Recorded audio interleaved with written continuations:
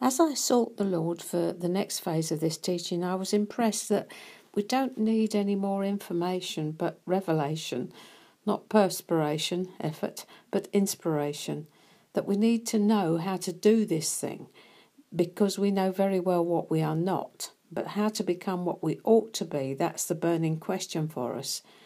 And he said to me two things. I never ask you to do something without giving you the means to do it, and what I ask is therefore totally possible for you.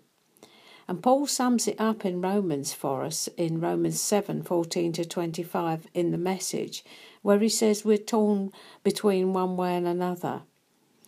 And he starts by saying, I can anticipate the response that's coming. I know that all God's commands are spiritual, but I'm not. Isn't this also your experience? Yes, I'm full of myself. After all, I've spent a long time in sin's prison. What I don't understand about myself is that I decide one way and then I act another, doing things I absolutely despise. I recommend you have a look at it. It's quite a long passage.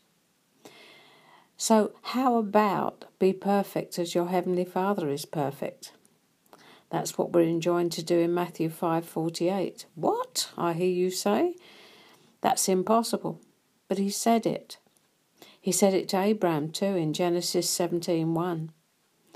Maybe, just maybe, we have an erroneous understanding of the word perfect. It literally means to grow up, to mature.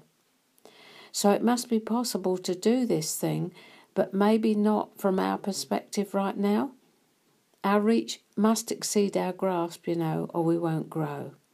So tomorrow we'll make a start. God bless you.